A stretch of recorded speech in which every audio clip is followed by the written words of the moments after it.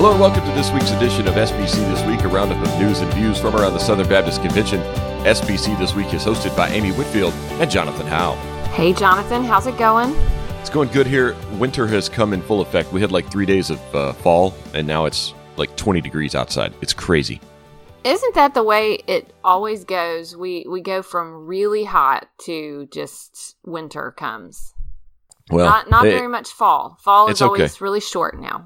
Yes, it is, unfortunately. But it's almost Thanksgiving, and that means there are plenty of state conventions going on across the South here in the SBC. We'll talk a little bit more about those later in the episode. But you're in Texas this week doing some traveling for a foundation that you're on. I hope that's going well. Yeah, so I'm just here at the Heart of Texas Foundation, which does a lot of work in field minister initiatives in prisons, particularly in the state of Texas, but also is focused in connecting some other states to similar ministries as well. And so I have some good friends, the Norwoods, who are involved in that, and here visiting with them and seeing a little bit more of their work this week. So it's a very quick trip, but a fruitful one. Well, we wish you all the best on your trip, Amy. I know a lot of people are looking forward to seeing you at the Virginia, the homecoming up in the SBCV meeting, as well as North Carolina State Convention meetings next week. So I know you're headed to those early next week. I'm headed to Louisiana. So looking forward to seeing people back in my home state. And I know you're looking forward to being back in one of the states that you lived in. Yeah, last time I was at a homecoming, an SBCV homecoming, was 10 years ago. So I'm very excited. All right. Well, she's coming back, folks, up there in Virginia. So don't call it a comeback. But anyway, let's jump into the news, Amy. Something we've been talking about, unfortunately, too much in 2019 is sexual abuse in the pastorate. And we have a few stories. One, we start in Clarksville, Tennessee. This is a situation really involving a pastor search that First Baptist Clarksville is in the process of looking for their senior pastor, and they have a top candidate. And since this individual became the top candidate, allegations have surfaced. He's accused of abusing 2 teenagers when he was a youth pastor. So this is something that began to surface through social media in a more public way, although indications are that I think some of the women coming forward had told some people for quite some time, but it's only been public in the last week or so. And so it's just had an impact over the last several days. The candidate, Wes Feltner, is currently pastor of Berean Baptist Church, which is not a Southern Baptist congregation. That's in Burnsville, Minnesota. But he also has served as an adjunct professor at Southern Seminary in Louisville. And the development this week is that Dr. Moeller at Southern released a statement that Feltner is no longer employed as an adjunct professor there. So at that stage, it really became a significant national story. So I guess in some ways, Clarksville has their deliberations that they are considering, but it certainly has become a difficult situation, not just with Southern Baptists looking at it, but the Leaf Chronicle, which is the newspaper there in Clarksville. Clarksville is a small city in Middle Tennessee, has also been covering this. So I would imagine it's had an impact on their community as well. So we did have a story about this in Baptist Press this week. We were able to talk to Feltner and get a statement from him. He said that he did agree with some of the facts alleged in the statements and deeply regrets the hurt he may have caused the girls that came forward, but some of the accusations are not accurate, he said. The allegations are being used by, quote, a small group working to, again, quote, prevent the Clarksville church from recruiting me. He said that they accused me of pastoral abuse based on events that occurred 17 years ago when I was a single young man working as a youth leader in a church in Indiana. They have widely circulated statements of 2 women whom I have dated with the permission of their parents when they were 18 years old. My family and I are facing a withering barrage of online attacks and personal threats. Both of the young women who came forward said that their mothers had reported the allegations to the church. So there seems to be some discrepancy on that as well. So there's a lot of details in the Baptist Press story.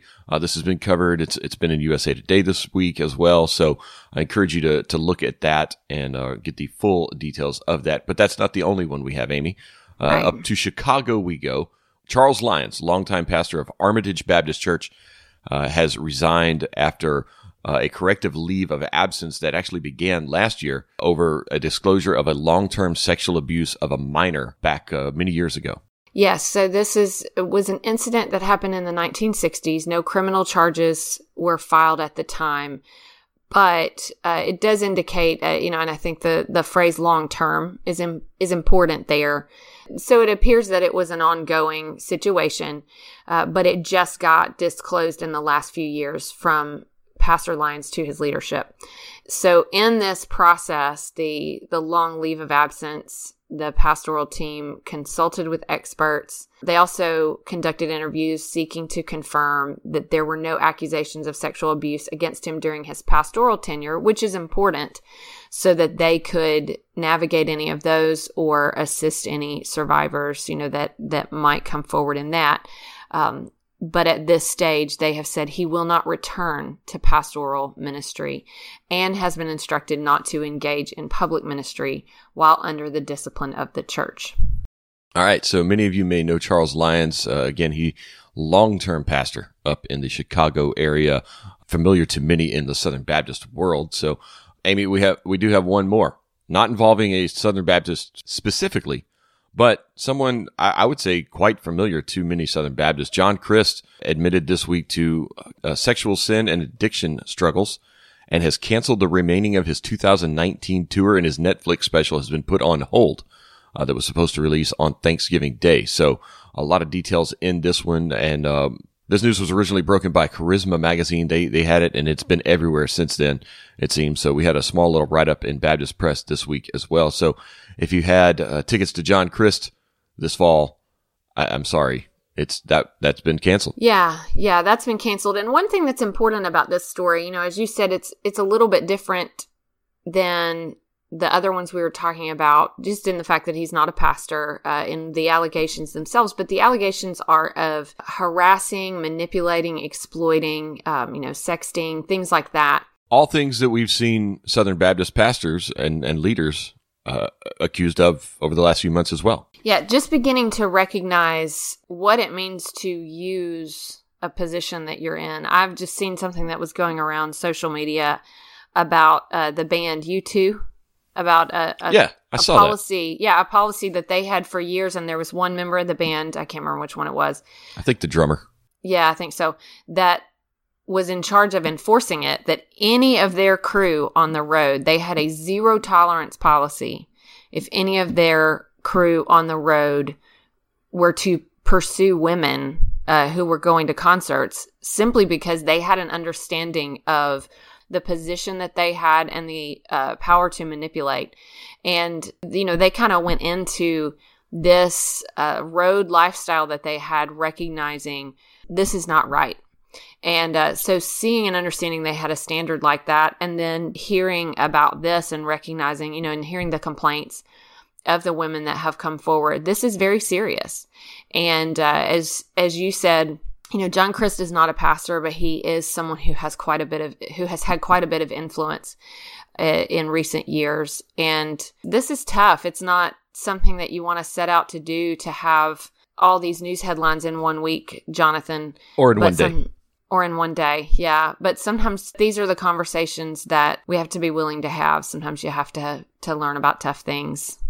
Yeah. And we don't make the news here at SBC this week. We just tell the news. Story. Yep. So some good stories to tell, Amy. It's the first of the month. You know what that means? CP. Yes, we are off to our strongest start in 3 years as we exceeded $15 million in October of 2019 for the Cooperative Program National Allocation Budget. The total was $15.2 million and change. It exceeded last year's budget contribution in the same month by a little over $750,000. Unfortunately, it is below the budgeted amount, but as we've seen the last few years, we typically get off to a slow start, catch up in January, and kind of ride out the rest of the year. So I'm encouraged by this strong start to the Cooperative Program budget year.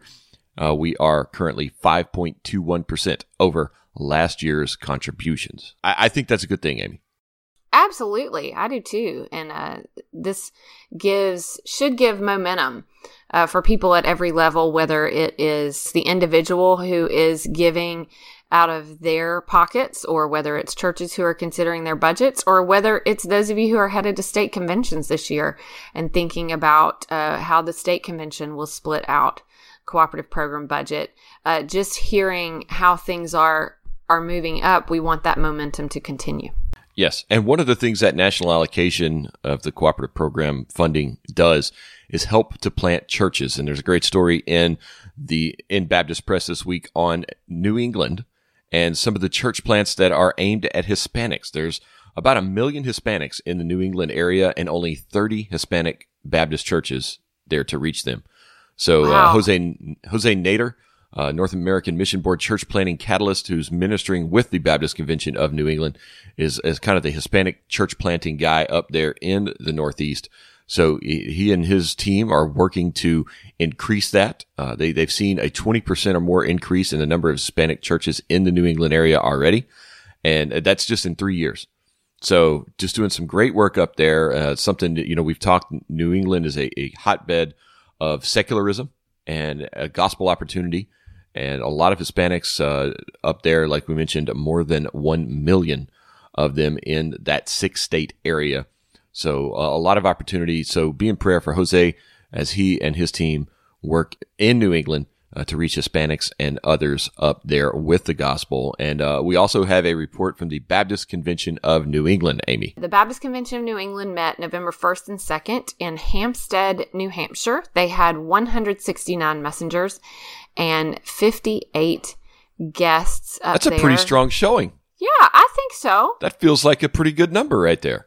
I think it does. So that's really good. And it looks like they had a great meeting. They approved a 2020 budget of $3,830,000. That's a decrease of 1.5% compared to the 2019 budget. Their projected cooperative program giving remains the same.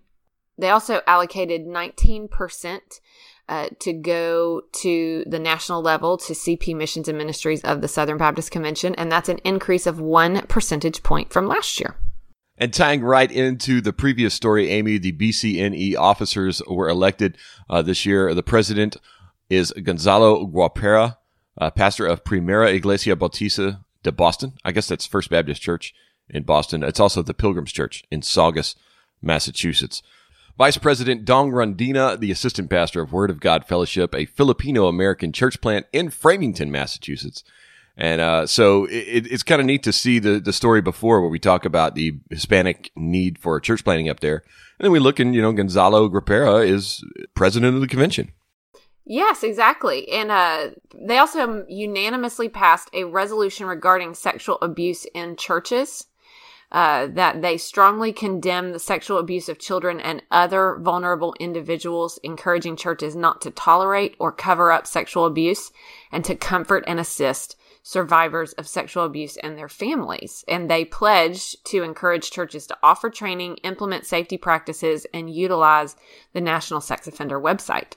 Yeah, that's a resolution I can get behind. Yeah, and and it concluded with an affirmation of their right to disfellowship churches that knowingly cover up, ignore, or fail to report in a timely way allegations of sexual abuse of minors or other vulnerable individuals. And that's important to remember that we talk a lot about the SBC considering such issues, but these are issues that are considered at the state level as well as they cooperate with one another. Yeah. Absolutely. And down to Texas, I got a couple more of these. Texas, the SBTC met. We talked about that actually last week on the podcast. You were there. I was there. Are you in this story? I'm not in the story. I am not part of the story, Amy. But they met and approved a $28.9 million budget for next year. And obviously, they send 55% on to the National Cooperative Program. We've talked about that. That's a hallmark of the SBTC. A total of 1,029 registered for the meeting, and they had 772 messengers and 257 guests. That makes up that 1,029. They elected Kai Bowman, pastor of Hyde Park Baptist Church of Austin, as convention president, Tony Matthews, pastor of North Garland Fellowship, as vice president, and Francis Garcia as secretary, a member of Primera Iglesia Mexicana of Odessa. And they also passed a few resolutions, Amy. They did resolutions on Hoosier One, as well as on legislation relating to liability for disclosing sexual misconduct. We talked about that legislation on the podcast. Yeah, that's been a discussion in Texas for a little while. They had one on the prosperity gospel and its promotion, on racial reconciliation, and on mental health, the local church, and the need for gospel compassion, in addition to expressing appreciation for the local, church that was there hosting, and to first responders in the El Paso and Midland, Odessa shootings. All right, up to Arkansas, where 465 registered messengers representing 199 churches from across the state met in Little Rock to conduct business. Manly Beasley Jr. was elected the new president. He's the senior pastor of Hot Springs Baptist Church in Hot Springs. Ken Shattuck, senior pastor of Park Hill Baptist Church in North Little Rock, was elected first vice president. Second vice president, Jamar Andrews, who's the lead pastor of Word Baptist Church in Jonesboro. They approved a $21 million budget with 45.42% going on to the National Cooperative Program allocation budget. And they also passed a few resolutions, Amy. They did. They had a resolution on gender, marriage, sexuality, and personal identity. They also had a resolution on sexual abuse. So we're definitely seeing a trend across state conventions continuing to focus on that issue. Yeah. Up to Missouri, where they marked reconciliation and restoration. Remember, this is when we talked about this a lot on the podcast, a lot of the lawsuits that have been wrapped up around the Missouri entities, including Missouri Baptist Children's Home, Hannibal LaGrange University, Southwest Baptist University, and the Missouri Baptist Foundation, the Baptist Home, and Missouri Baptist University. And that has been settled. We've talked about that on the podcast over the years. They set a $15 million CP budget goal for 2020 and will allocate 40% of that on to Southern Baptist Convention national CP causes. They also amended the Articles of Incorporation and received the amended bylaws for Hannibal LaGrange, Missouri Baptist, the Baptist Home, and the Baptist Home Foundation. They bring them into line with those other governing documents, which they have approved in the past. So that's kind of the genesis of a lot of the legal issues that have been going on in Missouri over the past few years. They also approved a recommendation regarding Southwest Baptist University and its revised Articles of Agreement for the university to make it consistent with the convention's governing documents, including like the sole membership and the statement of faith. Two things we have talked about as well on the podcast. You remember they had the discussion about the dismissed professor up there at Southwest Baptist University. And they approved 8 resolutions, Amy. Those were on Christian citizenship, sexual abuse, religious liberty, racial reconciliation, prison ministry, sanctity of life.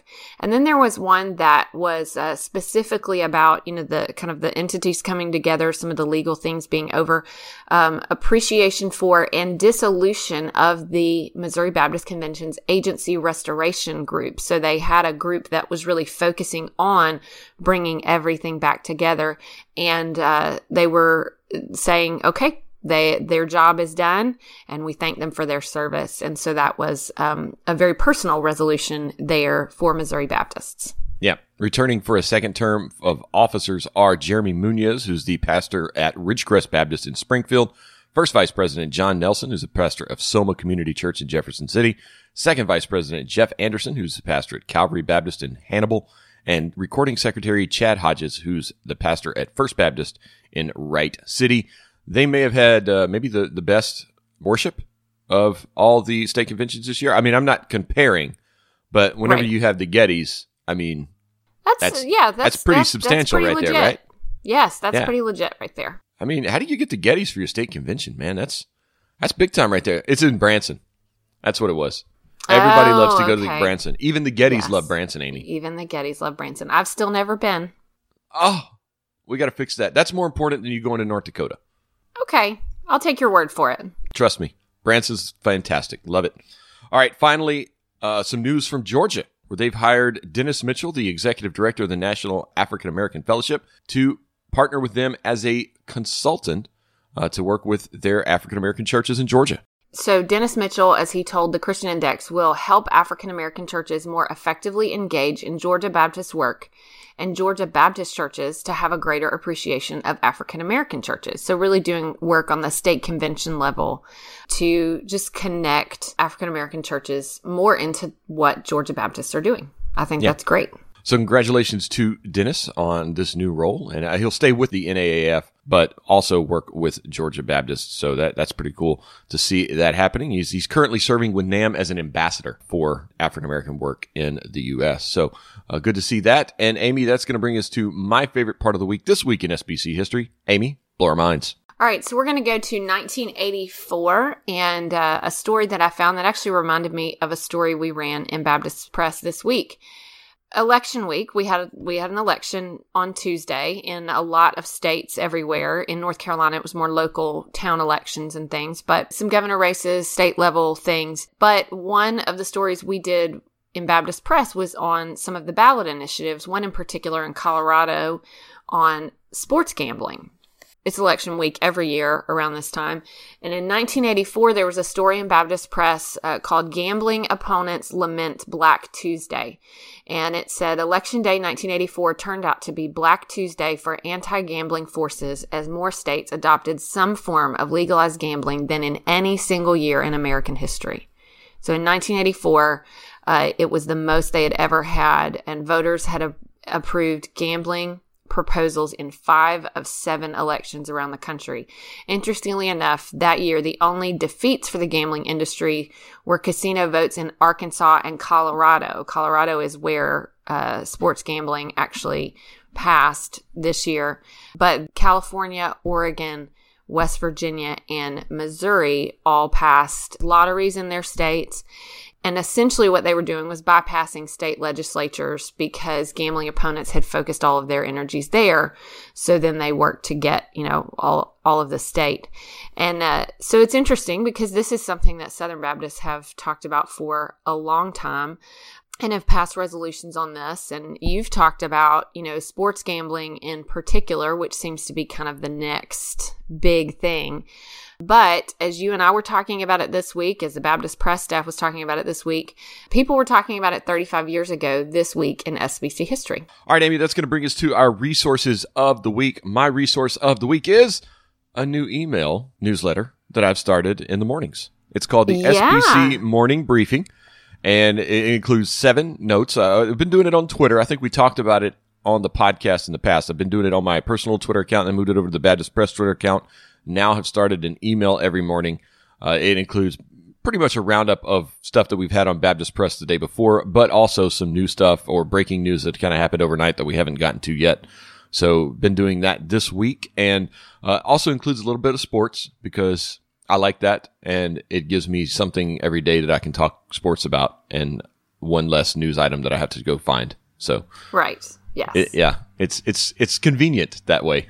But it's gotten some good feedback. Yeah, it has. It has. I've been very pleased with the feedback. So thanks to all the kind words. Even though Bart Barber is throwing shade at me on Twitter this morning. I'm sorry. I'm sorry, Bart. I'm sorry I'm sorry that your Cardinals lost this year, Bart, and didn't make it to the World Series. I would like to make clear, because I'm a big Bart Barber fan, I want to make sure that he and I are good. I don't have anything to do with the sports stuff that gets pulled together for that. So, well, do you have we've not talked much about sports. I know you're kind of a Vanderbilt fan, a little bit. That's a tough life to live. That's a burden to bear. Do you have any sports stuff? We've never really talked much about sports. I grew up in a sports family, yeah. But my dad's job was in high school athletics, so I focused in a lot more on that and Tennessee sports and things. But yeah, I'm a Vanderbilt fan. I'm married to a Clemson family, so I have a rabid Clemson fan for a husband and a daughter. And good grief, yeah. Yeah, she's it's the dinner table conversation. She's breaking it down, every decision that's been made, things that happened in practice. She's got all sorts of stuff that she follows. So I get excited for them when Clemson does well. Honestly, I'm not an athlete. That all seemed to go to my brother. I just like being around it. I just enjoy, that's what I grew up being around, but I don't get super, I love March Madness. I love watching all of it. I love the sports, but I don't go just out crazy in one direction of a team. So your favorite team is the Good Pasture baseball team? That would be correct. Yes. Good Pasture Christian School, where my brother's a coach. So yeah, I'll have to follow that in the spring. Yeah. So my loyalty usually ends up being fairly personal, and I just love being around it. Okay. All right. Well, that's my resource of the week. You can subscribe to the newsletter over at sbcmorningbriefing.com. You just go to that website, sbcmorningbriefing.com. There's a sign-up form there. You can sign up. We'd love to have you join us on the morning briefings every day here in the SBC. So also, your resource of the week this week, Amy, is? The Go-To Conversation, which is a webinar that will be on November 14th. With pastors J.D. Greer and David Platt, specifically focusing on how college students can play a strategic role in missions and church planting through the Go-To initiative. So this is this initiative that has been talked about a good bit by the SBC president, J.D. Greer, really focusing in on asking college students to give the first 2 years after graduation to ministry, either by going to a city where there is an active church plant and helping a NAM church plant, or by going through the Journeyman program at the IMB. And it looks like, there's quite a bit of momentum for this. Several college ministries and churches are already signed up for it. So I think it's going to be a great thing. Go2years.net. That's the number 2. That's the address for the live stream. It's going to be at 7:30 Eastern Time on November 14th, but we'll have that link in the show notes to share. Over 100 collegiate ministries are already registered, so there's still time. That's really cool. And they're doing it at night, so college ministries that meet on like Thursday nights can watch it. So that's the whole point of it. So if you're wondering why that time, that's the reason. And yes. Kind of a neat coincidence, I was actually in an all-day meeting yesterday over at Lifeway with a handful of leaders from around the Southern Baptist Convention who do college ministry, who are part of national entities, state conventions that are involved with college ministry, about Go-To and about how to really help give it some momentum moving forward. I really do think that this could change how we do ministry and what happens in the SBC because the touch points that it affects. When people do Go-To, they're more likely to be church planners. They're more likely to be missionaries. It's basically a recruiting system, a farm club for both NAM and the IMB. Right. The as pipeline. It comes, it is the pipeline. The pipeline's tremendous. So Dr. Floyd did a conversation on the CP stage with J.D. Greer, Paul Chitwood, and Kevin Ezell about this in the summer in Birmingham. And Paul Chitwood said that's something like, a really high percentage of their long-term, of their career missionaries. 30 or 40%, something like that? It was really significant. It was substantial. Right. That they're career missionaries that they started out in the Journeyman program. Yeah. So check that out. Go-To. It's really something that I would encourage if you have somebody, maybe if they're not even wanting to go into ministry, but really involved and really want to be involved in church work. They're in college and they're thinking about what to do next. This is kind of that what's after college. Why not take your degree, take your passion for your job and your passion for Christ, and put those two together somewhere for the sake of the gospel. So just a really exciting opportunity here, and we're working on trying to link those opportunities with those who are wanting to go. So check out Go-To. You mentioned the website over there, go2years.net/webinar is the address for the webinar. So, all right, Amy, before we go, do want to mention that this Sunday in the SBC is Disaster Relief Appreciation Day. So for all the blue shirts and yellow shirts out there in our churches, we want to thank them for what they do and helping in disaster relief, and also want to appreciate those this Sunday. We definitely want to celebrate that and show our appreciation for the disaster relief workers all across the Southern Baptist Convention, working through their state conventions in a number of different efforts. Yeah, this year they've had more than 4,000 hours of service through disaster relief, have shared the gospel close to 4,000 times, and that has led to more than 840 professions of faith. So a very, not just disaster relief, but also, gospel ministry out there as well. So thanks to all of our disaster relief workers, volunteers. We really appreciate all that you guys do. We talk about them a lot here on the podcast, especially after these natural disasters, but it's a lot more than just that. So thanks again to Disaster Relief. Be sure to appreciate them in your church service this Sunday, and we'll see you next week. See you next week.